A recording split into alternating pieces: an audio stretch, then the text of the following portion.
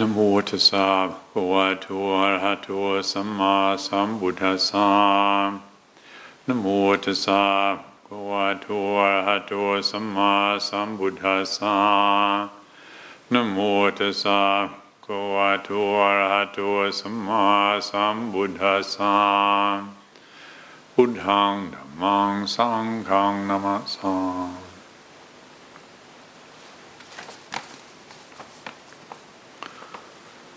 This evening we have a question that has been sent in. I've edited the wording slightly. I hope I got the gist of the question. And it says, you often speak about the Buddha as just knowing awareness. You also speak about developing skillful not knowing. How do these two work together?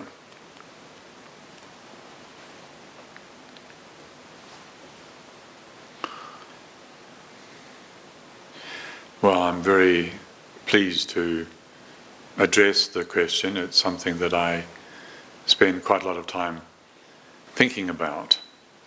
The Buddha as just knowing awareness. And for me, this is very much connected to what is meant by going for refuge to the Buddha.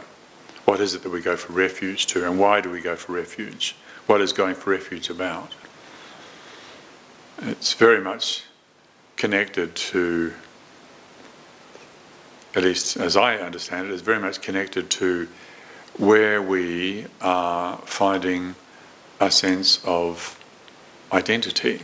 And the question of identity is it's a big deal these days. It's a hot topic, and it's a good reason for it to be a hot topic. It's important.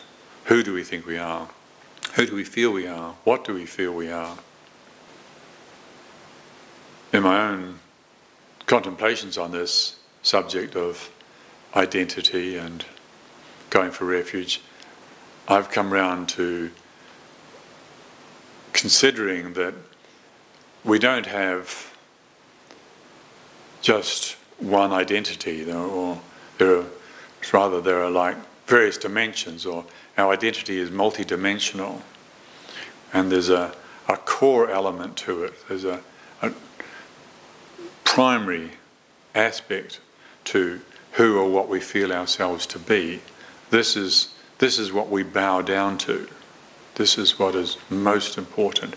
And this is also, when we're under pressure, what gets activated.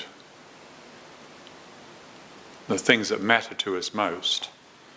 I'm reminded of a conversation I had some years ago with a Christian monk who had been working in a hospital in Vietnam during the Vietnam War, and he shared with me how some of the wounded soldiers that came into this Christian hospital, saying that they were Christians, when it came to actually dying, or they're about to die, they sometimes reverted back to being Buddhists again. And their core identity was what had been instilled very early on in life, and what they'd been bowing to for some time, and they may have overlaid it with a belief system for whatever reason.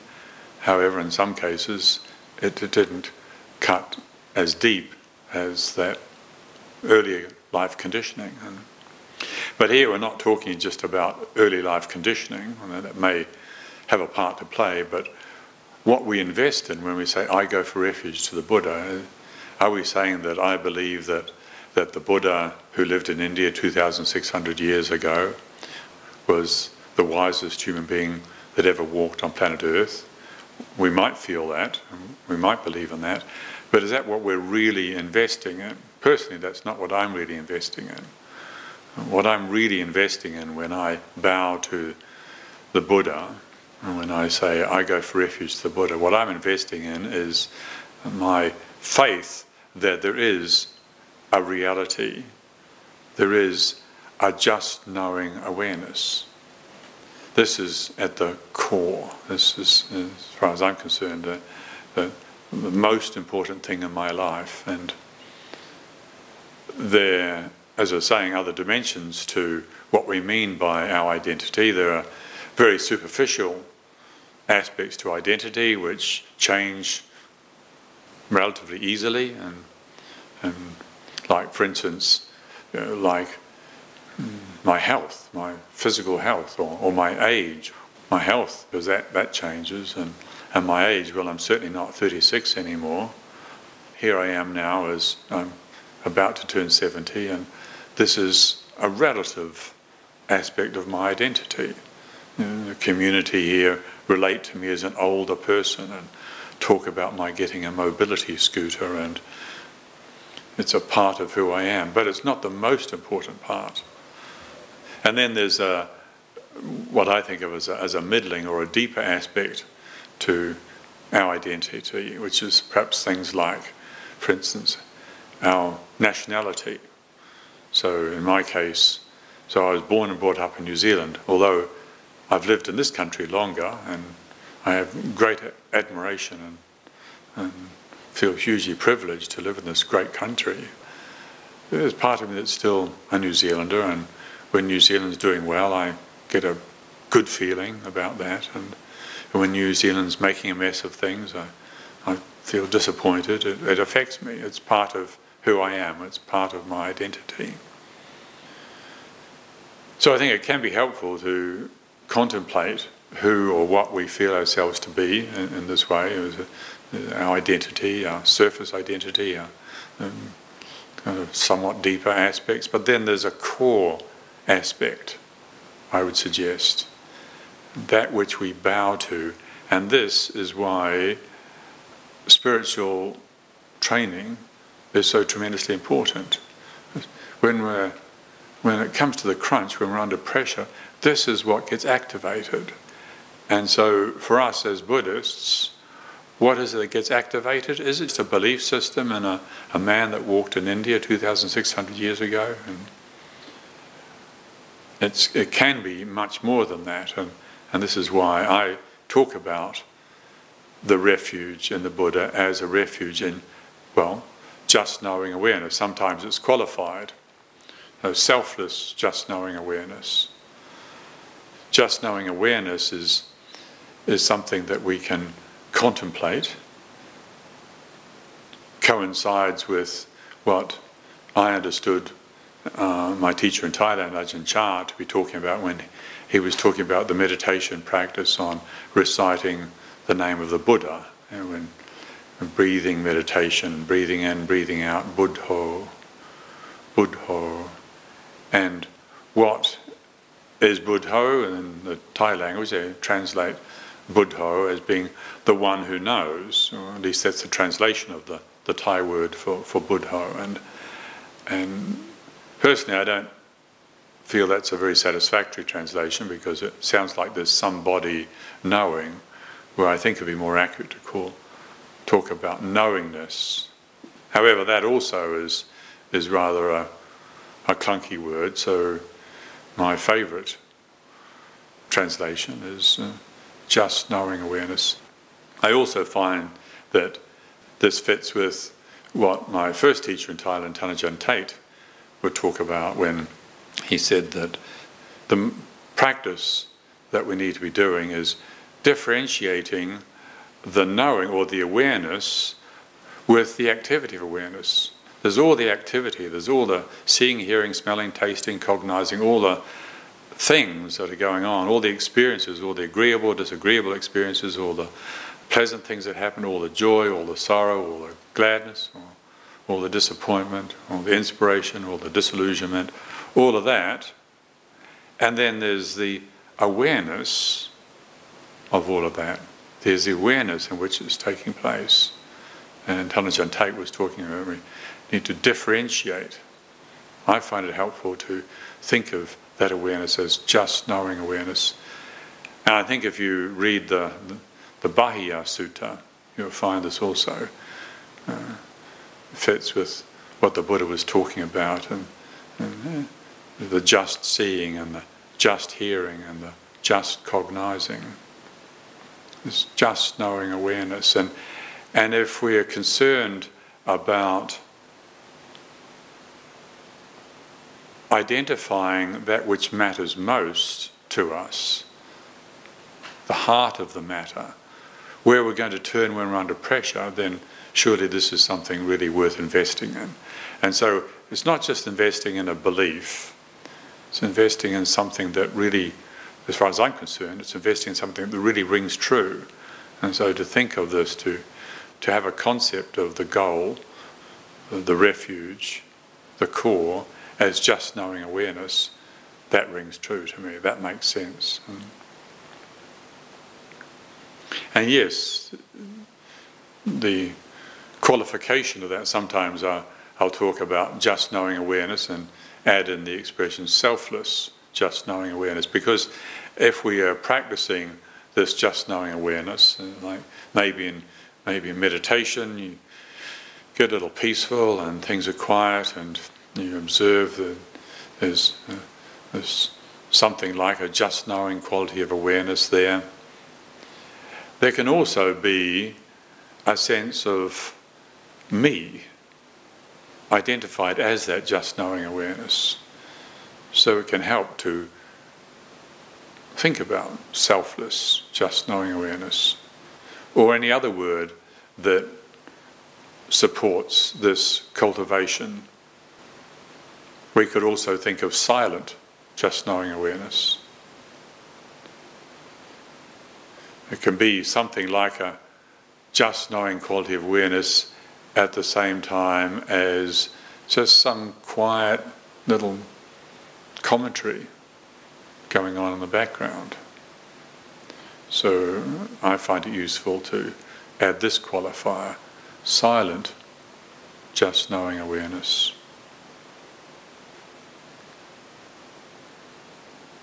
Selfless just knowing awareness.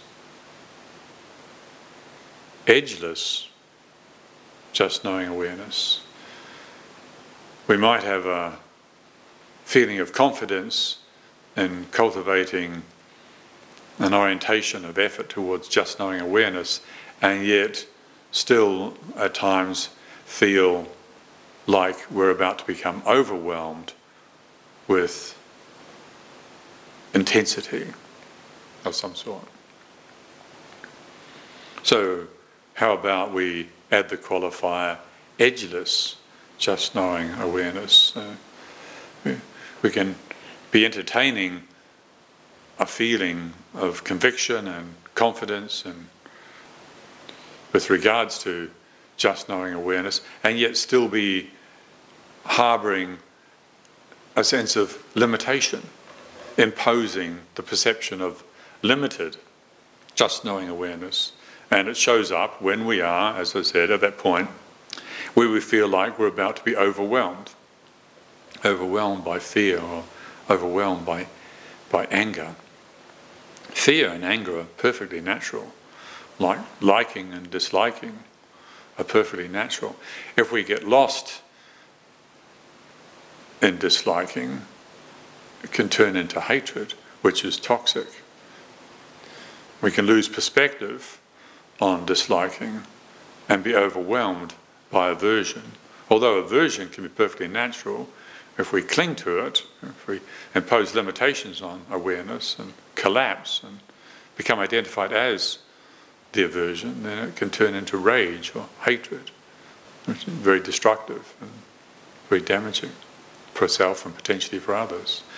So we can cultivate this refuge of just knowing awareness and add the qualifier edgeless or spacious. Edgeless, spacious, silent, selfless, just knowing awareness. All of this as an effort towards establishing ourselves with a frame of reference, something that when we are under pressure, we turn in a helpful direction. If we don't have such a frame of reference established, we haven't invested in the refuges in this sort of a way, then we can default to stories unhelpful stories, like the idea that I am inherently limited and I can't do this, or the idea that there's somebody else taking care of me, some disembodied being that is looking after everything. That's a story that many people default towards, and it provides them a relative sense of security.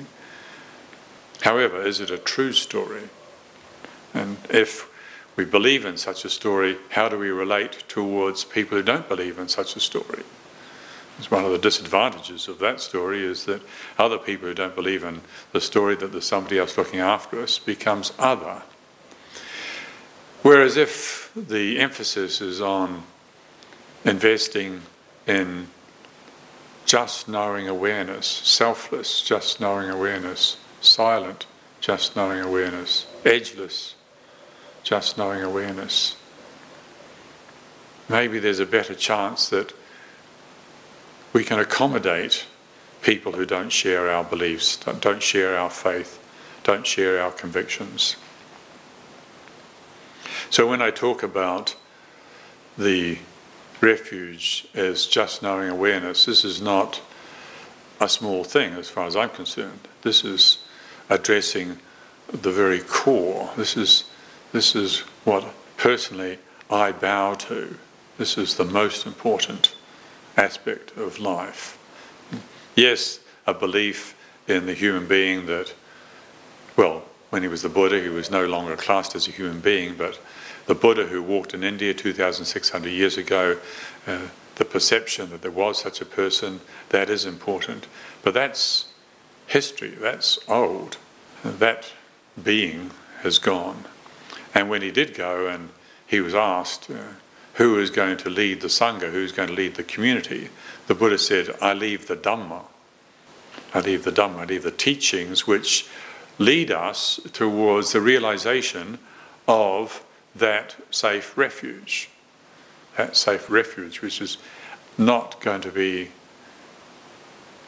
bowled over by conditions. So I find this a very skillful way of conceiving of the kind of effort that we can be making in our practice, the kind of effort that offers us some reliable security, the sort of security that's not going to divide us against other people. So the other aspect of this question, which was, you also speak about developing skillful not knowing. Probably referring to it as skillful not knowing because, well, I'll put it another way. There's heedless not knowing where it's just the truth but we don't know about it. Skillful not knowing is where we're making the effort to know that we don't know. Now that may not sound like very much. However, when we're struggling with a situation and we don't know how to deal with it, and we reflect, what is it that I can know in this moment? One thing that we can know is that we don't know how to handle this moment. We don't know how to handle this situation. I want to know how to handle a situation. Often it's the case that I want to know how to handle the future. And we have such strong habits of setting ourselves up so as to feel secure with regards to the future. But most of that is stories, most of that is fantasies. And if we are serious, and I trust that all of us here are, about our embarking on the spiritual journey, if we are serious about this, we're going to have to be willing to go into the unknown. We're not just wanting to rehash the old, we're wanting to discover something that we don't know. We're going to have to go into areas of great uncertainty. So surely we need to be able to acknowledge that we don't know what's happening. This is the feeling of not knowing. And so, yes, it's true, I do talk about it quite a bit, because most of us, at least the kind of education that we have in the West, is we get addicted to conceptual certainty. We love thinking that we know stuff. I do. Actually, I would say that the mind does. The mind just loves having certainty. We don't like things being uncertain. We don't like things being unclear. And yet a lot is uncertain, a lot is unclear. So how do we live with this reality? How do we live with the reality of feeling uncertain? Well, it's a training. And what we were speaking about a minute ago about training and cultivating just knowing awareness can help in this. You come across the Buddha's teachings and they sound so amazing, and we're so grateful for the Buddha's teachings. They can be so clear and give us a sense of confidence, and we can have a conceptual understanding of some aspects of the Buddha's teachings, and we can feel really confident as a result, and we might feel like we know something. But that's just knowing about something. That's just knowing about the teachings, and it's good and it's relevant and useful. However, it's not the real thing. Just knowing about what the Buddha had to say about the law of impermanence or the law of non-self. And so knowing about the teachings cannot be the refuge. It can give us a direction, it certainly can be beneficial. What is also beneficial is having access to a quality of awareness that means that we can feel the feeling of feeling unsure. We could call that a degree of just knowing awareness. Here and now, just knowing awareness is not having to have an opinion about feeling uncertain. We might have an opinion about feeling uncertain. We might have an opinion about feeling unsafe. We might have an opinion about feeling threatened. However, there's also the possibility of knowing that we have those feelings of feeling threatened or uncertain or unsafe.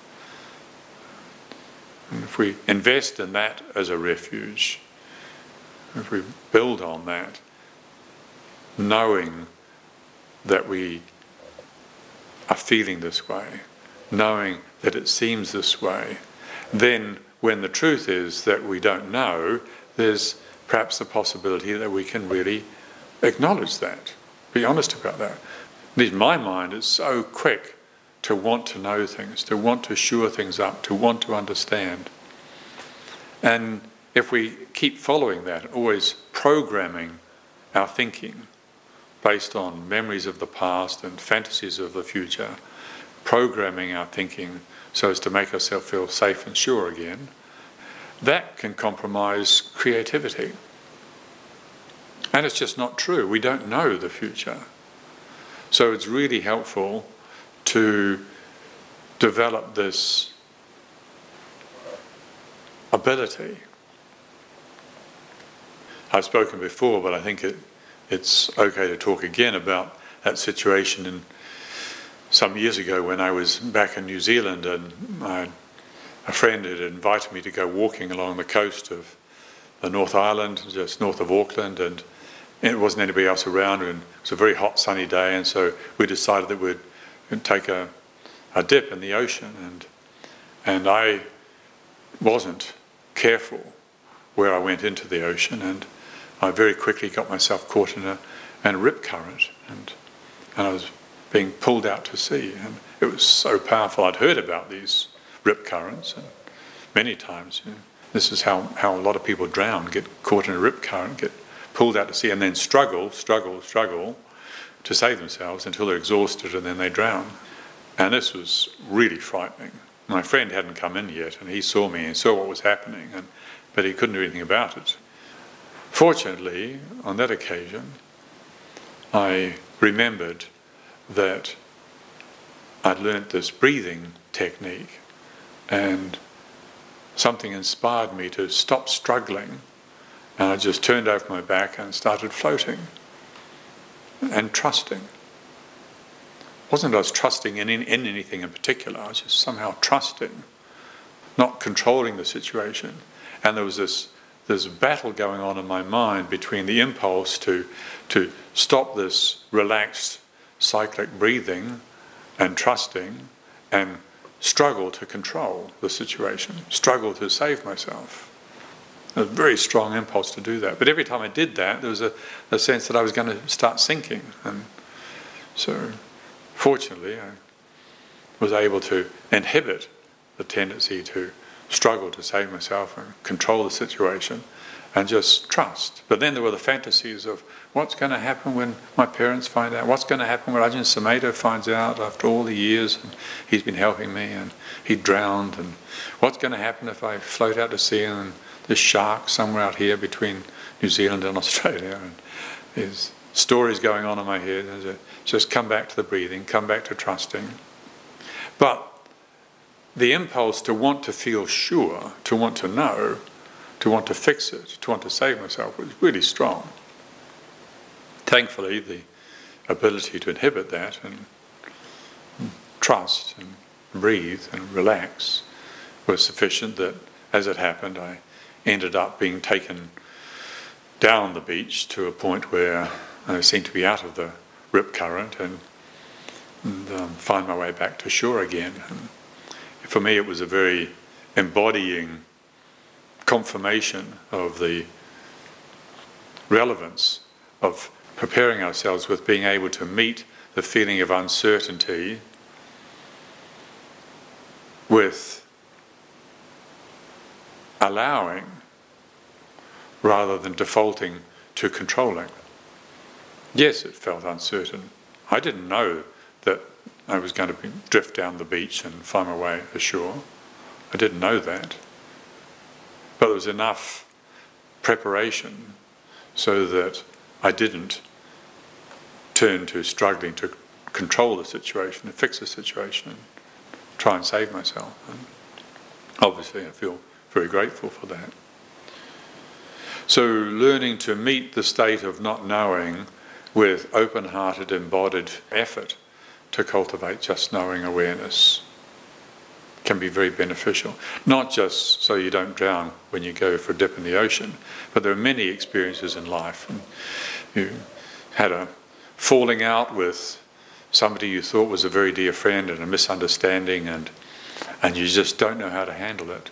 Can rush in and try and fix it and make it much worse. Or you can feel the feeling of, I don't know how to handle this. It feels like this. And maybe there's a sense that you intuit it's all right to just let it be for now. Maybe it's all right just to feel the feeling of, I don't know how to handle this. I would like it to be otherwise. But wait, and then circumstances change and maybe it resolves itself. Or the global crisis that we find ourselves aware of these days on so many levels, conspiracy theories, fundamentalist belief systems. How do we meet all this? Well, we could try and ignore it and just distract ourselves with something like an interesting novel, or just pretend it's not going on. That doesn't ring true. That doesn't feel like an honest response to the crisis. An honest response to the crisis surely means feeling what we feel. However, if what we feel is, I don't know how to handle this, I don't understand this, and we haven't prepared ourselves, well, then we can be overwhelmed. So that's one reason why I speak often about learning how to skillfully not know. It's not heedlessly not knowing, but consciously, skillfully not knowing. And there's a benefit in becoming proficient in these areas, and both going for refuge to just knowing awareness, using that concept of discipline of attention, selfless just knowing awareness, investing in that, reminding ourselves of that, cultivating it. Not necessarily the words that I'm using, maybe selfless, silent, spacious, edgeless, maybe you have your own words, but something that really makes sense to you, investing in that, and investing in the capacity to be okay with not knowing. So investing in these is about becoming proficient. And if we don't invest, if we don't practice, it's like with anything else. If you want to become good at playing tennis, but you don't practice, then you're probably not going to become very good at tennis, no matter how much you love the game and admire the great players. You have to really invest in practice. You've got to build up certain muscles in the body to be able to play a good game of tennis, and discipline attention and set your eyes in a certain way so as to have a good game of tennis, or becoming proficient at memorising. Like probably pretty well anybody could memorise Wordsworth's poem on the daffodils over in the Lake District. Not too difficult. However, what about those monks in Burma when they get together and they recite the entire Tripitaka from memory, not looking at anything? They learn to recite the entire Tripitaka. Here we've got one monk who can recite the Patimokkha, which is 45 minutes from memory. Another monk sitting there. In fact, we did it this morning. This was the new moon day, and so we sat here in the hall, and one monk was sitting in the middle reciting the 227 precepts, and another monk was sitting there checking it. Took 45 minutes. Well, in Burma, there are these monks who do the entire Tripitaka. How do they do that? How is that possible? Well, that's called proficiency. That's called being proficient. And takes a huge amount of practice. Or if you're into playing the piano, probably pretty well anybody could learn how to play chopsticks on the piano. That's not difficult. But how about playing Rachmaninoff Piano Concerto No. 3? I mean, how did that even get written? How could somebody write that, let alone play it? And some of these musicians, these pianists, play Rachmaninoff 3, no music, they just play it. How is that possible? How is it possible? Well, it's practice. It's becoming proficient. And so for us, becoming proficient at playing the piano or memorising great screeds of text, that's perhaps not our commitment. It's not our commitment, that's why we're here. However, we do, I trust, have a commitment to becoming proficient with establishing ourselves inwardly with a frame of reference, with a refuge, so that when life really challenges us on any level, whether it's mentally challenging us, physically challenging us, relationally challenging us, socially challenging us, we're not going to default to stories or to reactions of distraction, but will be sufficiently equipped so to at least make an effort. No guarantee in any of this, but at least prepare ourselves so that we can make an effort to learn from what life gives us.